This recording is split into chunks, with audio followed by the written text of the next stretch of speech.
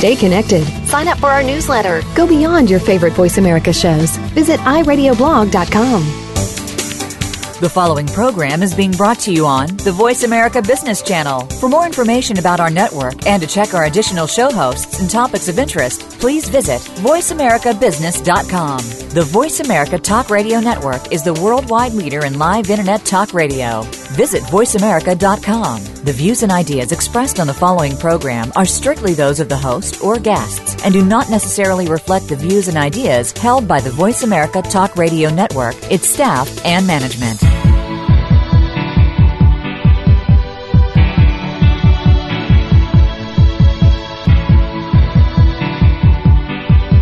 You are now about to take a journey with professional advisors Ken Smith and Ethan Broga on Empirical Investing Radio. For more information about Empirical Investing Radio, please call 800-923-4307. Fasten your seatbelts. You're going to need them. Just because the hosts have a sense of humor does not mean their advice won't change your life. Good afternoon and welcome to Empirical Investing Radio. I'm Ken Smith, certified financial planner, and I have a co-host named Ethan Broga who's sitting right next to me, who's also a certified financial planner. Good afternoon, Ethan. Hey, Ken. This show is designed to teach you strategies to improve your financial situation through better investing techniques and financial planning strategies. We want to help you make a lifetime of smart decisions. Built a lifetime building your wealth. We want to help you preserve and enjoy it. Today on the show, we're going to do a market update. We just had the quarter end last week, Ethan. After we're just coming off the high holidays here, right? And thought we'd do a market update, then roll into a discussion about is now a good time to be investing in high dividend stocks with bond yields so low? Yeah, it's a good question. And never will I go so low. No, with bond yields being so low. And then also I want to talk about one of our new papers, and talk a little bit about Social Security and whether or not investors out there should be, individuals at large should be concerned about, will Social Security benefits be around? And it's something we talk about frequently with our clients and those that we help through financial planning engagements. So I thought we could get your expert, top-level, top-drawer, premium, Platinum Plus advice on that. All right, you got it. And then if we have time, Ethan... I'm not sure that we will. Well, is there enough time? Time is a precious commodity. But if there is time, then I thought we could do a client question, and that question could be, because we have received it very frequently, should you be structuring your fixed income portfolio with individual bonds, bond mutual funds, bond ETFs? What's the best way to do that? Right. And so we're going to help you. That's a good question. Frame that and make a smart decision based on what, Ethan? The empirical data. That's why this is Empirical Investing Radio. It's the science of investing. Yeah, it's not just a one man's opinion here. No. Okay, well, Ethan. Okay. Then, with that being said, let's go down to I thought while you're updating us on the stock exchange information. Yeah, let's go down to the exchange. We'll play some music here while we walk down to the exchange. Ooh, can you feel the beat? Wow, that's a catchy tune. Well, yeah. Well, Simon keeps us up to the current times. I'm gonna open the door here, Ethan. We're gonna walk out to the exchange. All right.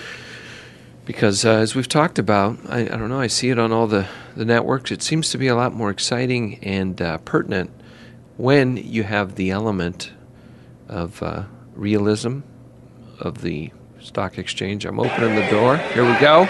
There we go. All right, Ethan. Wow. Yeah, I thought we'd just quickly kind of recap the last quarter. So we have prices as of June 30th here. Okay. For many of the funds that we have in the portfolios. Let this guy go through real quick here. Well, hey, excuse me. All right, Bob. Which represents major asset groups, basically, for some of the components of our portfolios. And one thing that strikes me is, surprising. I bring this up probably, I know I have in the last several radio shows. the highest performing asset class for last quarter, which is surprising to me and probably surprising to most investors, is the international real estate.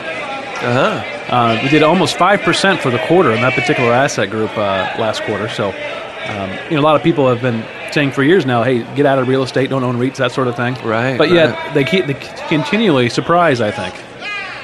It continues to surprise you, is that what you're saying? It is. I mean, I'm a little surprised. I mean, clearly we have them in our portfolios for a good reason, but just the general sentiment on that asset class has been negative, obviously, for quite some time. We'll step just a little bit over here. You can kind of get out of this guy's way over here. Okay, go ahead. Yeah. So that was the very top major asset group, and then the domestic real estate did 3.7% just for the quarter. Again, that's a 3-month return. That's still pretty good. Surprisingly, we had some equity-type returns among inflation-protected securities for the quarter, up 4.13%. Wow, that's explosive. It's like a 4th of July fireworks show here, Ethan. It's pretty amazing for bonds in a very short period of time. Wow. So some things that probably are surprising to most folks, and I'm somewhat surprised myself. Wow. Moving down the list a little bit. Let's continue down. Let's go to the exact opposite. What are the worst returns for the quarter? Kind of highlight a couple of those. Yeah, maybe like top 5 or so, bottom 5. I don't know. Well, I don't know what we're doing. Let's skip down to the worst couple of asset classes. The worst one was commodities, down 6%. Holy mackerel! 6% for the quarter, negative Wow. 6%. Wow. Surprising to some, and clearly gas prices have fallen a lot. I mean, we're thinking about the energy situation at Libya and what's going on in the Middle East. I think a lot of people think, hey, this is going to continue to be a hot place. But a little bit of good news or worries about easing economy, and you can see how things don't always work intuitively. Yeah, you never can predict. I mean, one of the things that happened here recently with oil, obviously the government released some of its strategic oil reserves on the market, a large quantity of that, and it was in unison, in fact, with many other countries around the world doing the same type of thing. That's true. To help drive the price lower, which came unexpectedly. Yeah, that's a good point. You don't know. Go ahead. What was next? The next worst performing was the U.S. small cap value, down negative 3.68% for the quarter. I don't know if that's surprising into itself, but for the year to date still, however, that still is a positive return, about 4.8%. Okay. Emerging markets, too, were also negative 2.42%, which may be surprising for some folks. But that's sort of the short of it. We had some highlights there of the best returning asset classes and the worst returning asset classes. And there's a whole lot in between. No doubt. If you look at the global equity approach, with a tilt towards small, tilt towards some value in there, the DFA global equity approach, where did we come in for the quarter on that, Ethan? Yeah, it was negative 0.46%. Okay, so just a little under 0.5%. Yep. So you got on the high end, close to 5% with was it international real estate? Correct. Last quarter. On the low end, you got commodities down about 6%. Right. You got a pretty good spread there. I mean, it's about a 10%, 11% spread. Yeah. From top to bottom, but that's over simply one quarter. Right. That's pretty good. I mean, that's a huge case for what we're talking about with the diversification. How many managers overweighted international real estate securities and underweighted commodities at the beginning of last quarter? Yeah. I don't know. I'm not saying that I do know. Right. I'd be curious, though, just for somebody to say, hey. I'm curious, too. We're all tempted, and we talk about the smartest way to hold on to your capital is to do your best to ignore the day-to-day market news and the market prognosticators and the strategic asset allocators that are constantly trying to rotate in and out of these sectors, primarily because it's incredibly unpredictable. And the spreads between those two returns, with the balanced equity approach, you're down about 0.5%. So, you weren't in the hottest asset class, but you also didn't lose 6% because you were in all commodities, right? Right. You were right. What you would expect to see, right in the middle of the road. Yep. Kind of a portfolio. Ultimately, most of these asset classes have an expected return that's in a much narrower range over, say, a 10 or 20 year period of time or further. they're all kind of, gravity is pulling them towards some mean or average return. So by combining them, you get the advantage of having a smoother ride towards ultimately the same destination. Right. A little less bumpy road. Right. Less crevasses that you have to climb out of. That's a good point. I mean, I saw a show, a guy fell in there. It's pretty dangerous. Those crevasses? Yeah. Sometimes Definitely. you don't recover. That's sometimes true. So that's what we want to avoid, the investment in your life, as it were. Ethan, go ahead. Last thing, I just point out the year-to-date returns are somewhat similar. Real estate for the year up 10%. That's domestic real estate. International real estate up about the same amount. Whereas the worst returning year-to-date numbers are, again, commodities and emerging markets. Huh. They're slightly negative, just a hair over 1% for the year. Wow. So, food for thought, I guess. A little food for thought. Where are we at on interest rates right now, Ethan? I just pulled up a bond market yield here. Looks like, just thought we could take a ganders at that. Yeah, you're looking at treasuries? Yeah, give me the treasury yields. Yeah, I have a chart in front of me here. Let me see how that shakes out. I would love to. Well, I can tell you that 3.5, or rather the 3 years at about just under 1%. Okay. 10 years at about right around 3%. 3 months, 6 months, very, very low. We're looking at 0.25%. So yields remain very, very low. Sitting at on a 5, 10, or a 10-year treasury, you're still right around 3% or so, right? Yeah, that's treasury. right. Here we go, 3.125%, 3 1/8 on a 10-year treasury, according to Bloomberg here. 5-year, 1.5%, and you said 3 month is pretty much zero, right? Yeah, 0.01% is what we got it. 6 months, 0.05% on treasuries. That's pretty painful. That's unreal. That's painful, and I think that kind of leads into our next discussion, which maybe we should step out of the exchange here. It's a frenzy. It's a madhouse. It's a little loud, yeah. Okay, I'm going to close the door here, All right. Ethan. Let's move on to that, and let's try to shift gears into a different discussion, and I don't know. Let's talk about it one more time though, because I really like this song. Like a little transition music while we're walking off back to our desks here. There we go. Okay, well, this quarter we published a communication, a little paper. You can find that paper on our website at EMPI Radio. You know what? We'll put it on our company website, Empirical FS, EMPIRICAL FS, Frank Sam for Financial Services, .com, empiricalfs.com. Go to the resource section, and there's various papers in there.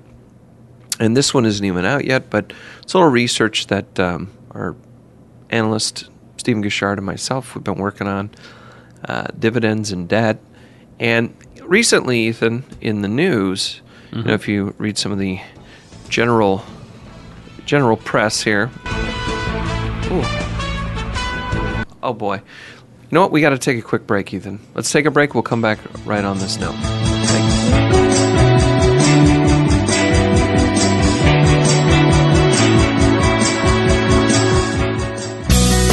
Be sure to friend us on Facebook. You can do it right now.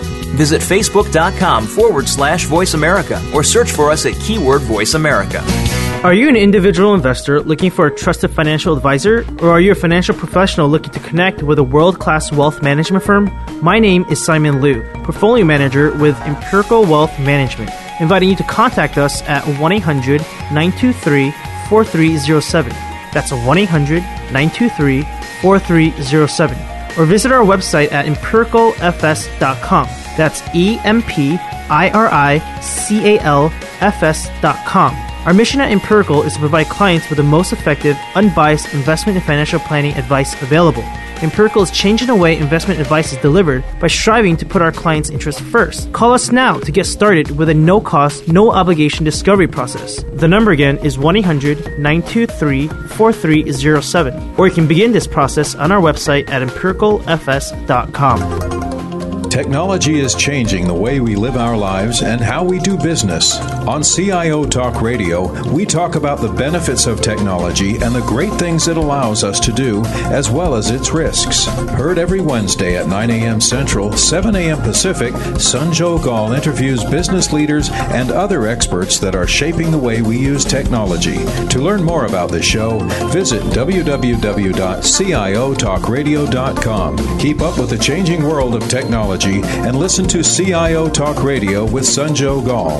Listen in every Wednesday at 9 a.m. Central, 7 a.m. Pacific, right here on Voice America Business. What would you do if you knew that you could not fail? The Dr. Pat Show with Dr. Pat Basili is a radio forum for some of the world's most influential people in the fields of health, wellness, and human potential. Dr. Pat brings together and introduces visionary scientists and futurists, environmentalists, educators, business leaders, inventors, filmmakers, authors, artists, mystics, and healers who inspire and support individual and collective growth and positive cultural shifts. This award-winning radio show empowers the listening community to be the change they want to see in the world. Tune in every Thursday at 8 a.m. Pacific for the Dr. Pat Show with Dr. Pat Basili, radio to thrive by. When it comes to business, you'll find the experts here. Voice America Business Network.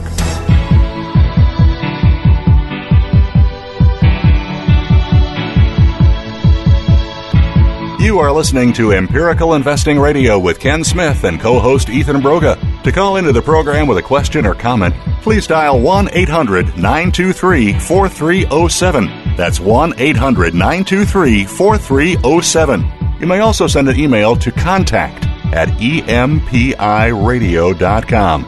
Now, back to Ken and Ethan. Okay, welcome back to Empirical Investing Radio. This is Ken Smith speaking. We are talking about, is now a good time to be buying high-paying dividend stocks? Is that a good strategy? That's what we're talking about, Ethan.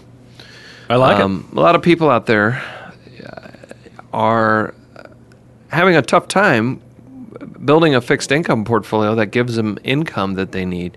So I thought we could talk about this. We wrote a paper that, again, will be published on our website. We encourage you to go and pull it down at empiricalfs.com. But I don't know if we gave out our general contact information and the normal call to action, Ethan, that you do. So I thought maybe you could jump into that, and we'll dive right back over to this discussion about high dividend paying stocks is a good strategy. We can Let me turn that off here for a second. Right. Go ahead. Yeah, our general contact information, if you're just an individual investor out there or perhaps an investment professional that would like to give us a call, our number is 800-923-4307, and our email address is, what was that, Simon? Simon, sweet Maria. We got Simon moving furniture while we're giving out the contact information. Partying here while we're trying to... Anyway, our email address is contact@empiradio.com, and if you're a regular individual looking for some perhaps some investment guidance, or maybe you have a question about what to do with your portfolio, we'd love to hear from you. Just feel free to give us a call here at the office, ask for Ken and myself, and mention the radio. And then again, if you're an investment professional looking to partner up with a very well-established firm that has created some great system and processes to help you run your business, we'd love to speak with you as well. And again, we're doing one free financial makeover a month. So if you are a listener, this is only for our radio listeners, and you have to come to us through this channel. But if you're listening and you want us to do a retirement, basically a kind of a financial makeover, get you a budget going, a retirement plan, an investment strategy, a general overview at absolutely no charge, give us a call at, again, 1-800-923-4307. Give us a ringy-ding. Oh, wow. That was fast, Ethan. Off the hook. Calls are flooding in here. Great. Can you go ahead and we'll grab that later. Simon will get it for us. Simon, grab that, would you? Okay, let's switch back over. Let's switch gears. So, is now a good time, Ethan? Should I be examining dividend stocks? Well, apparently in the press, they are taking advantage of the low yields. You just went over the bond yields. 5-year Treasury at 1.5%. Yeah, not good. Forget about it. That's low. That's pretty low. Yeah. So, people are looking, whatever the market cycle is, there's something going on and I was explaining this to someone the other day, that their job on the media side is to sell advertisements or to sell the publications. Well, you look for something that is clearly on everyone's mind, and you kind of put a little bit of a sizzleistic headline on it. Did you say sizzleistic? Yeah, sizzly. I like it. You sell the sizzle, not the steak. Oh, I see. Right. So you put a little sizzle behind it, and so some of the articles recently that have come up, and I mean, these are all 2011. I got the dates: assessing the value of owning dividend-paying stocks, New York Times, June 3rd of 2011. New strategies for dividends, Wall Street Journal, June 4th, 2011. Can you feel the sizzle on that? Smells like bacon. Yeah. Make the Income Flow was the title of the Barron's. Now that's pretty sizzly. June 4th. All these guys, they must march in lockstep. I don't know, do they share reporters or how that works out? You got fed up with Treasury yields? Try dividend stocks. CNN Money, June 9th, 2011. Yeah. The list could go on and on. I mean, we just pulled some recent ones here, but these are all within a day to a week apart of the articles. Weird, right? I'm going to put some water on that there. Hold on a second. That is a bit interesting. I mean, within a couple of days, the same article's being published. Had to put the fire out. Yeah, so it's in the media, and I think it's would be a very productive observation for investors out there to take note that the media does this for a reason, and it's not necessarily that they want you or even care about you making smarter financial decisions or having more money when you retire or throughout retirement. We need to take advantage of what the current market situation is presenting. And right now yields are low. Now, if you were writing an article and in one of these broader publications that said, stick with the strategy that you've been working on in a disciplined fashion and consult your financial advisor that you've been working with for years, it's probably the best. They really wouldn't be able to catch a lot of attention. But it's a little frivolous in my view because some of the advice, and I'm going to talk about this, we're going to delineate this, Ethan. Mm-hmm. We're going to shine the light on this thing. We're going to light that fire. And it's dangerous to an extent, and we'll go. Let's start with this. So dividend, we know interest rates are low. If we look at the Treasury curve, and we went back to 1982, and we do this, show a nice chart in the paper here. But if you just go back to 82 and you look at the yield curve, the 3-month Treasuries on average, not even just the high point in the early 80s, right, when rates were very high, right? This is just the average of the yields each year all the way to now. So it takes that all into account. But the average has been closer to 5%, a little under 5% on a 3-month T-bill, Ethan. Wow. And you remember, you've been in the business in the 90s, right, when just the money market in a custodian was 4 to 5% interest, higher. Right? Just in the money market. And we're like, hey, it's just sitting there. And now you're getting virtually nothing. Okay, so for the last, what has it been, year or two here, we've had pretty low interest rates. Yeah, 2 years. Now, on the flip side of that, though, bond returns have done okay. Like if you had a diversified bond portfolio, you actually didn't do bad. Like if you did 5-year treasuries and you said, hey, well, over the past 5 years, owning a basket of 5-year treasuries or an ETF that just owned 5-year treasuries, you average your adjusted return, inflation adjusted, it's after backing out the inflation, because we like to talk in real returns when we can, is almost 5% over the past 5 years. And I think sometimes people lose sight of that. Now, part of that's because interest rates were coming down, and when that happens, the values of the bonds increase. Right. So there's something to consider there, but that return is more than double the historic real return of 5-year treasuries, which has averaged about 2.3%. Okay. So what I'm saying, what's my point with that, is that, well, where current yields are doesn't always reflect the return that you would have gotten or will get over the course of your time horizon. And there are periods of time where yields get below average and times where they get much higher than average, but they tend to gravitate and come back around. But it's that total return that you want to stay focused on. So that's one concept to take away. Yes. I consistently do that with folks who, when I'm meeting with them in client review meetings, ask about, hey, what are the bond returns doing? And I show them, well, obviously we know that yields are pretty low, but hey, what have your returns been in terms of total return? And I point that exact same thing out. Over the last 1 and 2 years or longer, the return's been plus 5%. How is that possible when yields are so low? Well, it's because there's another component to the return. Okay. So the current fixed income environment relative to the historical yield curve average, if we go out to 5 or 10 years, I mean, historically a 10-year Treasury's been above 6%, between 6 and 7%, where we just talked about the fact that it was about 3.5 right now. We recognize that. So what's this commonly proposed solution, or what's currently out in the market media that we're going to try to help you navigate through is, well, are high-yielding dividends, high-yielding stocks a better idea than bonds? And this idea that bonds are very risky right now, is that empirically based? Is there any evidence that says that with the right bond approach, you're taking on similar risk as you would buying stocks?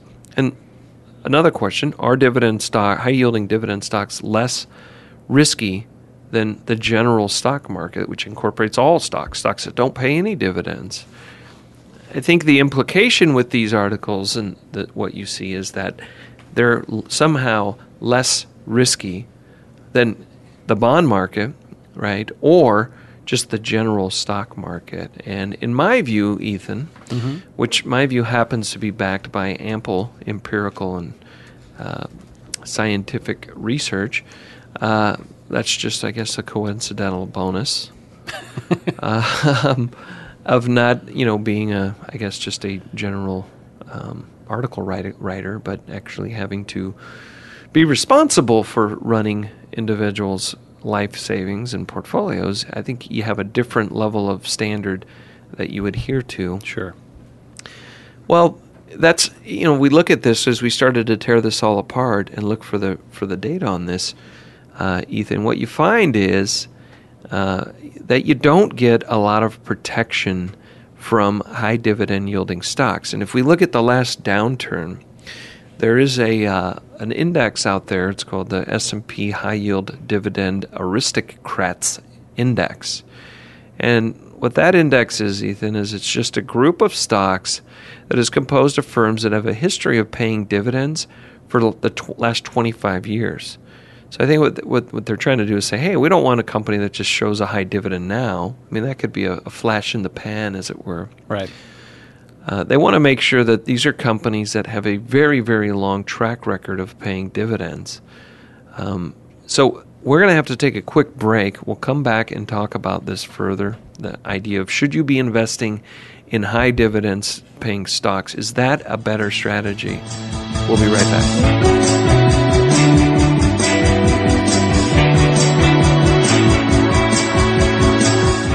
Follow us on Twitter at VoiceAmericaTRN. Get the lowdown on guests, new shows, and your favorites. That's VoiceAmericaTRN. Are you an individual investor looking for a trusted financial advisor? Or are you a financial professional looking to connect with a world-class wealth management firm? My name is Simon Liu, portfolio manager with Empirical Wealth Management, inviting you to contact us at 1-800-923-4307.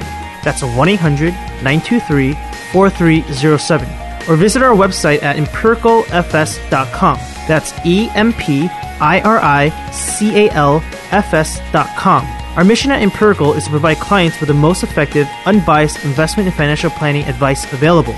Empirical is changing the way investment advice is delivered by striving to put our clients' interests first. Call us now to get started with a no-cost, no-obligation discovery process. The number again is 1-800-923-4307. Or you can begin this process on our website at empiricalfs.com. If you are looking for creative ways to improve your bottom line, Tune in to Make Your Move with Alan and Brian Bolio. Their proven track record of helping businesses enhance their profitability will provide the basis for a forum about actionable items based on a business person's perspective. The program will be business talk, but with an economic context, so you'll know how to stay ahead of the game. Make Your Move is broadcast live every Monday afternoon at 4 p.m. Eastern Time, 1 p.m. Pacific Time on the Voice America Business Channel. Are there any challenges to your success? You already have what it takes to turn these challenges into results in any area. Find out more when you tune in to The Power of Realism, Why Integrity Matters, with host Jeffrey Canavan. We all deal with adversity and challenges in life and business. We'll talk with those individuals who have faced these challenges and turned them into success stories. By making just a few shifts in your thinking, you too can be one of these success stories. The Power of Realism airs live on Thursdays at 10 a.m. U.S. Pacific Time on Voice America Business. From the boardroom to you, Voice America Business Network.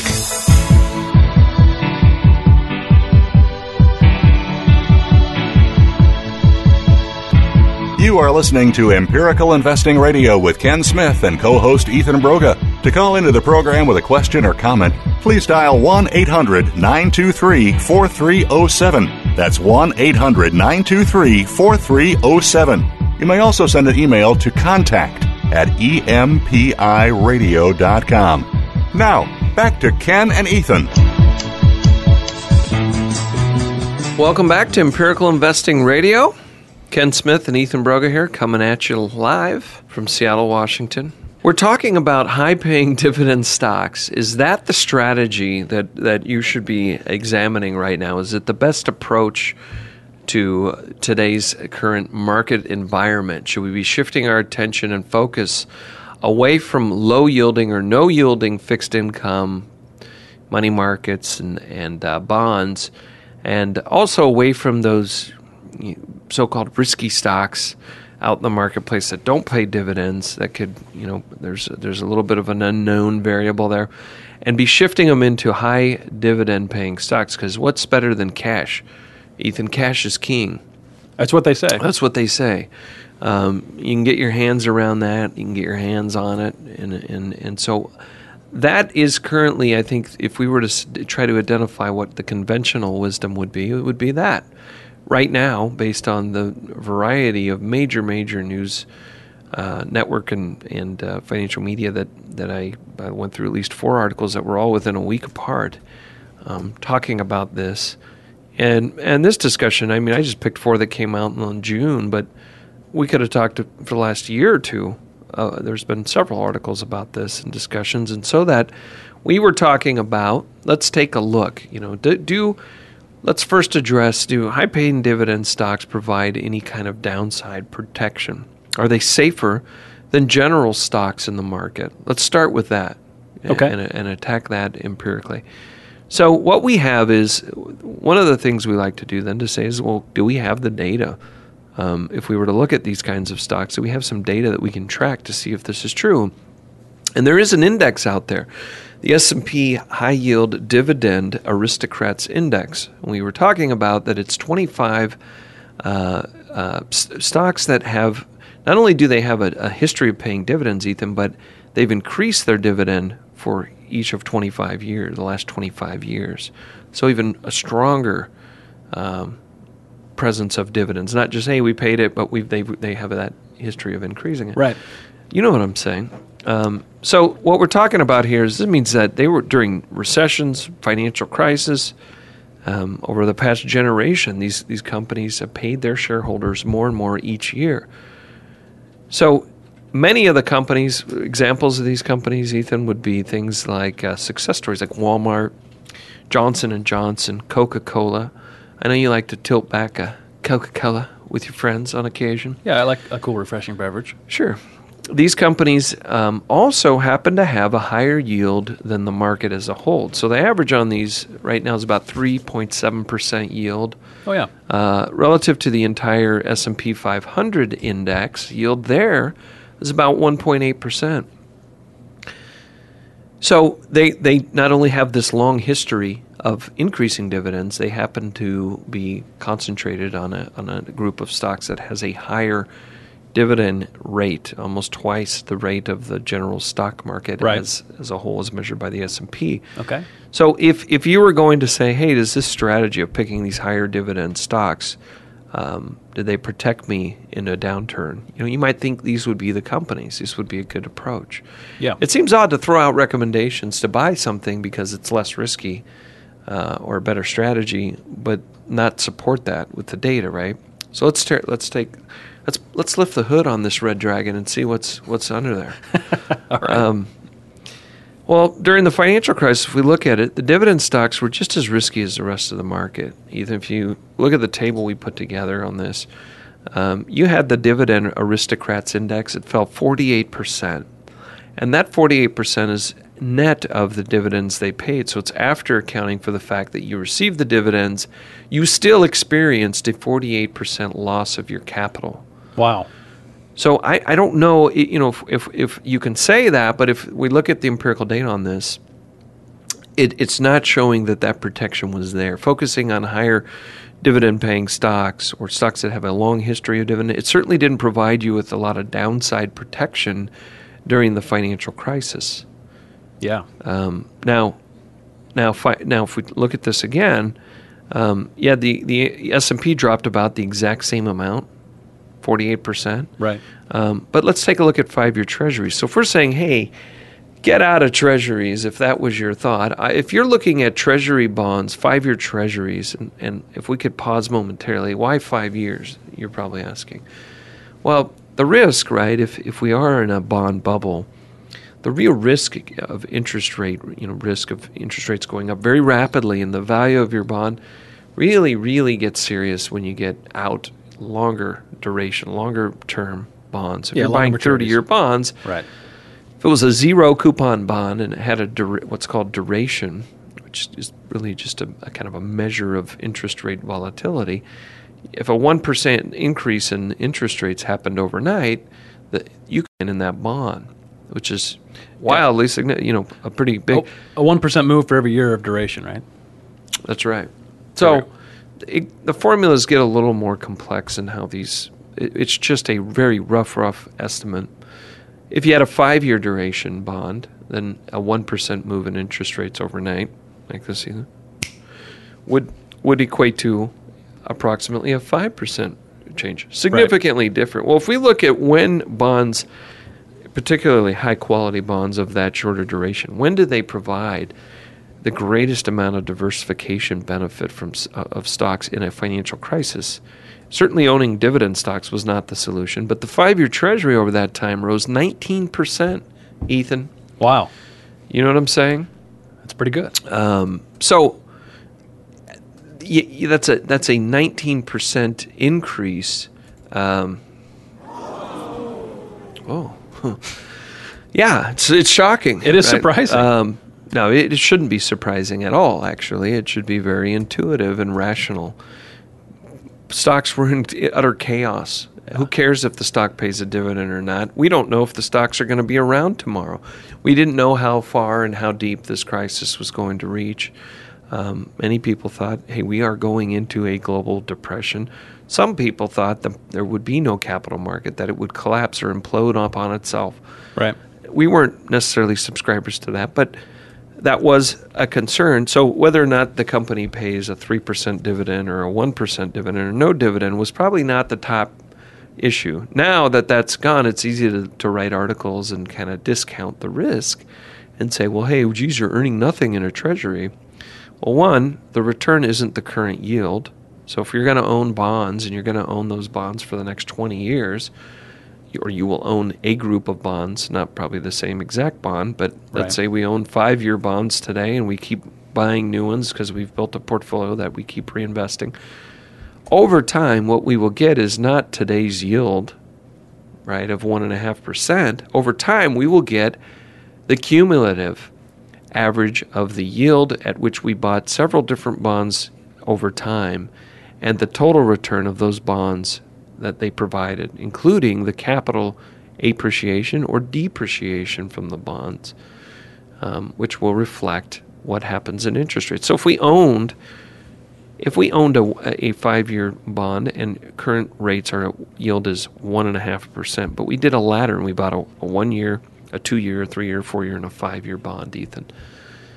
And when the 1 year bond, 12 months from now, comes due, we reinvest it on the 5 year end. But next year, maybe 5 year yields are no longer 1.5%. Maybe they wind up being 2%, just as an example. Mm-hmm. That changed the return nature of the portfolio. And the next year after that, it happens, and rates go up again.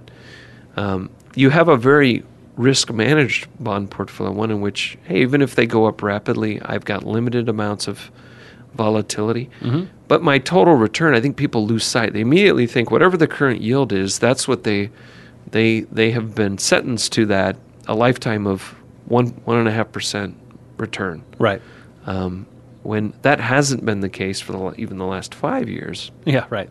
And even if we look at last year when yields were very low, our bond portfolio, which included treasuries and credits, right, all of that did substantially better than what each individual yield was, or the yield on, say, a treasury or 5 year treasury, whatever, at the beginning of the year.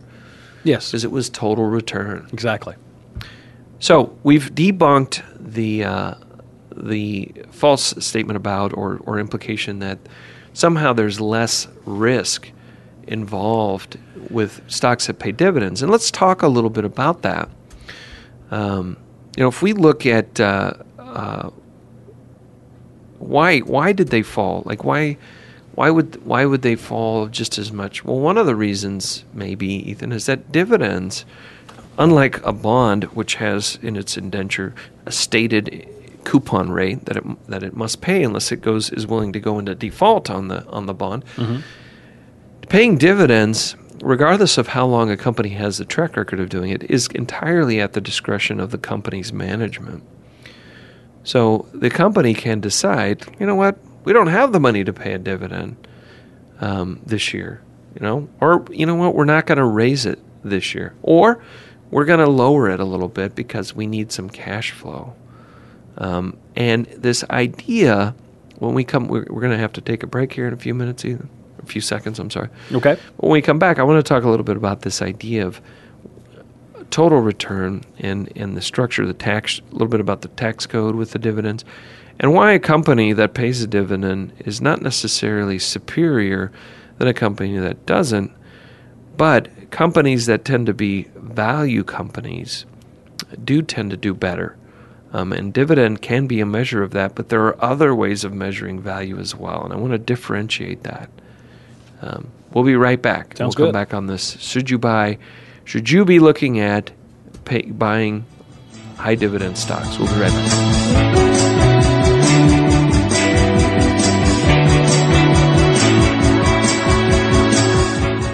Looking for exciting video content live and on demand? Visit www.voiceamerica.tv for exclusive content you just can't find anywhere else. That's voiceamerica.tv. Tune in now. Are you an individual investor looking for a trusted financial advisor? Or are you a financial professional looking to connect with a world-class wealth management firm? My name is Simon Liu, Portfolio Manager with Empirical Wealth Management, inviting you to contact us at 1-800-923-4307. That's 1-800-923-4307. Or visit our website at empiricalfs.com. That's EMPIRICALFS.com. Our mission at Empirical is to provide clients with the most effective, unbiased investment and financial planning advice available. Empirical is changing the way investment advice is delivered by striving to put our clients' interests first. Call us now to get started with a no-cost, no-obligation discovery process. The number again is 1-800-923-4307. Or you can begin this process on our website at empiricalfs.com. Are you a real sports fan? Get ready to talk football and anything else sports with Kwame Lassiter, formerly with the Arizona Cardinals, San Diego Chargers, and St. Louis Rams. Kwame's got the experience, so he's prepared to talk sports with you every week on Kwame Lassiter's Sports Talk. It's on the Voice America Sports Network every Tuesday at 9 a.m. Pacific Time, noon Eastern Time. Get ready for unpredictable fun and sometimes a sarcastic look at the world of sports. That's Kwame Lassiter's Sports Talk on the Voice America Sports Network. the business community's first choice in Internet Talk Radio.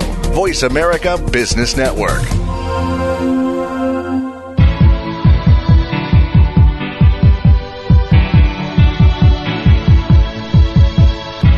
You are listening to Empirical Investing Radio with Ken Smith and co-host Ethan Broga. To call into the program with a question or comment, please dial 1-800-923-4307. That's 1-800-923-4307. You may also send an email to contact@empiradio.com.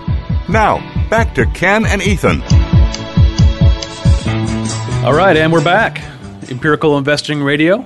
Your host, Ethan Broga, along with Ken Smith. We're talking about dividend-paying stocks.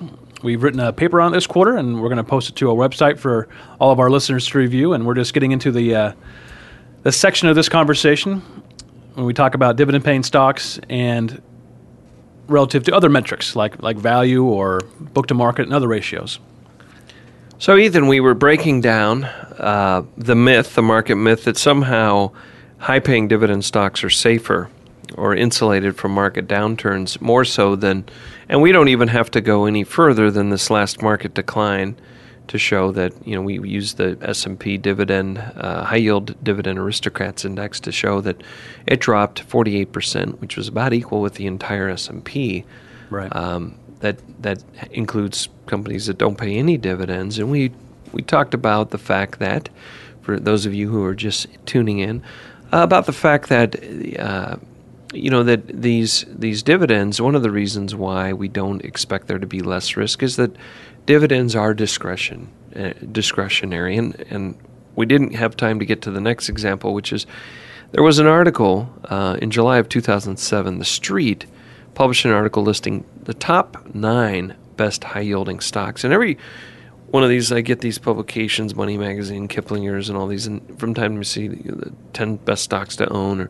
The flavor of the day here is the dividend thing. Right. But in 2007, this article said the top 9 best yielding stocks that were supposed to provide the stability with continually rising dividend payments. Well, it turns out, Ethan, that the dividends were not nearly as safe as they seemed to be, because as of 2011, while the stock market has recovered significantly, 6 of the 9 companies have lower dividends than they did in the year 2007. Wow. And even counting the 3 that had increasing dividends, so there were 3 out of them that did, the average dividend has declined across the group of the 9 companies by 37%. Wow. So what we're saying is what you buy today may not be what you're getting a year from now. You know what I mean, Ethan? Yeah, that's pretty startling. Yeah. What you're signing up for may not be what you wind up getting, because you have no power to hold the man. Oh, I'm sorry. What do you mean? What do you mean? So past performance does not predict future results? It's no guarantee that those dividends are going to be there. Right. If you look at Bank of America and Wachovia, 2 of your favorite organizations, Ethan. What do you mean by favorite? I'm just kidding. Okay. No, I know you have no love for either of those organizations, or no dislove. Correct. They're paying less than, their dividend. The current dividend is 90% lower than what it was 4 years ago. Wow. That's 90. 90% less. Yeah. Whoa. So if they paid $1, it's 10 cents now. Yeah. On the dividend. So the dividend wasn't. There's no guarantee that it's going to be there.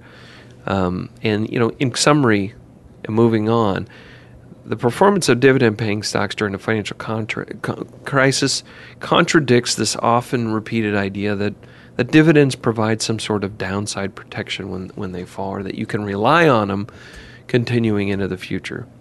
The idea of finding companies that historically have increased their dividend is something called data mining, where you're taking out of the whole thousands of stocks the ones that manage to be successful, the ones that have done that, right?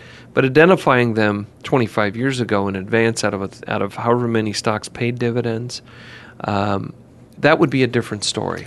Yeah, and if you had a track record that was 25 years long, like you have a dividend-paying stock strategy that literally over the last 25 years, let's say among the large company stocks, that actually outperformed the S&P 500 for 25 years in a row, then maybe you got something. But any short intervals of time between then is nothing to hang your hat on. It's not long enough data. Yeah. So moving along here, Ethan, dividend-paying stocks had higher returns.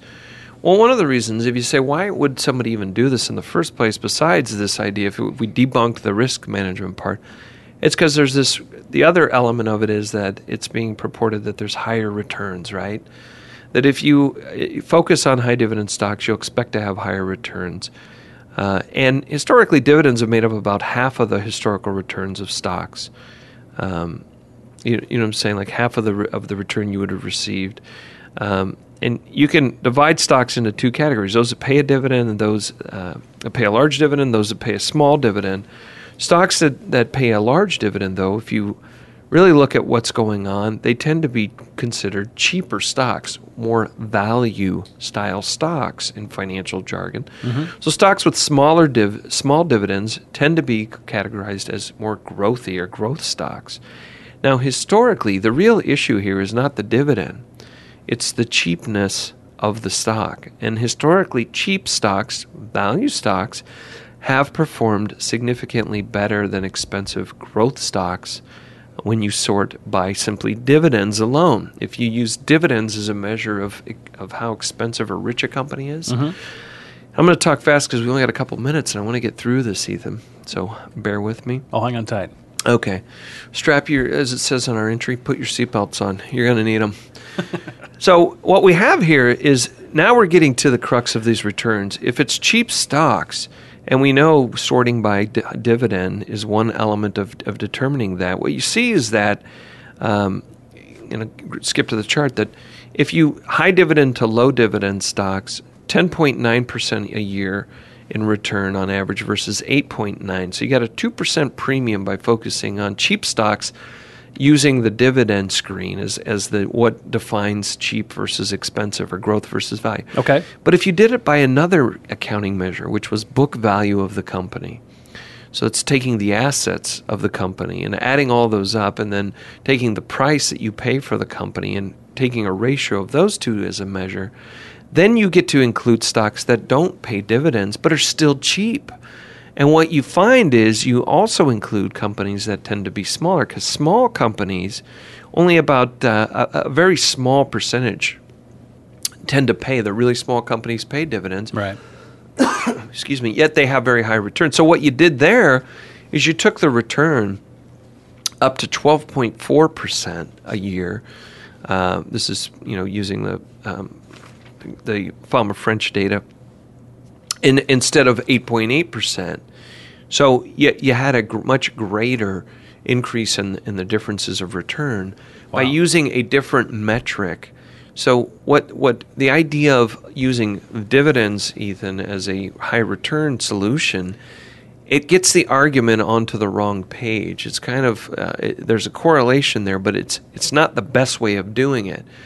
It's taking the focus and putting it on the dividend instead of what's really going on, and it's buying stocks that are value stocks or cheap stocks. Right. And if you're sold on that, then it's there's better ways of doing it. And the way we do it when we construct our portfolios is we use a diversified value funds that include dividend and non-dividend stocks. Right.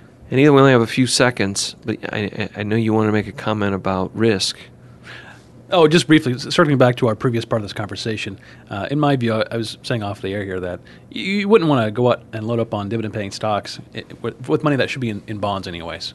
Right. You don't take stock risk for bond money. They're apples to oranges. Unfortunately, we're out of time, even though we're very passionate about trying to get this out. We'll be back next week, and we'll have a lot of more good stuff. We'll see you then.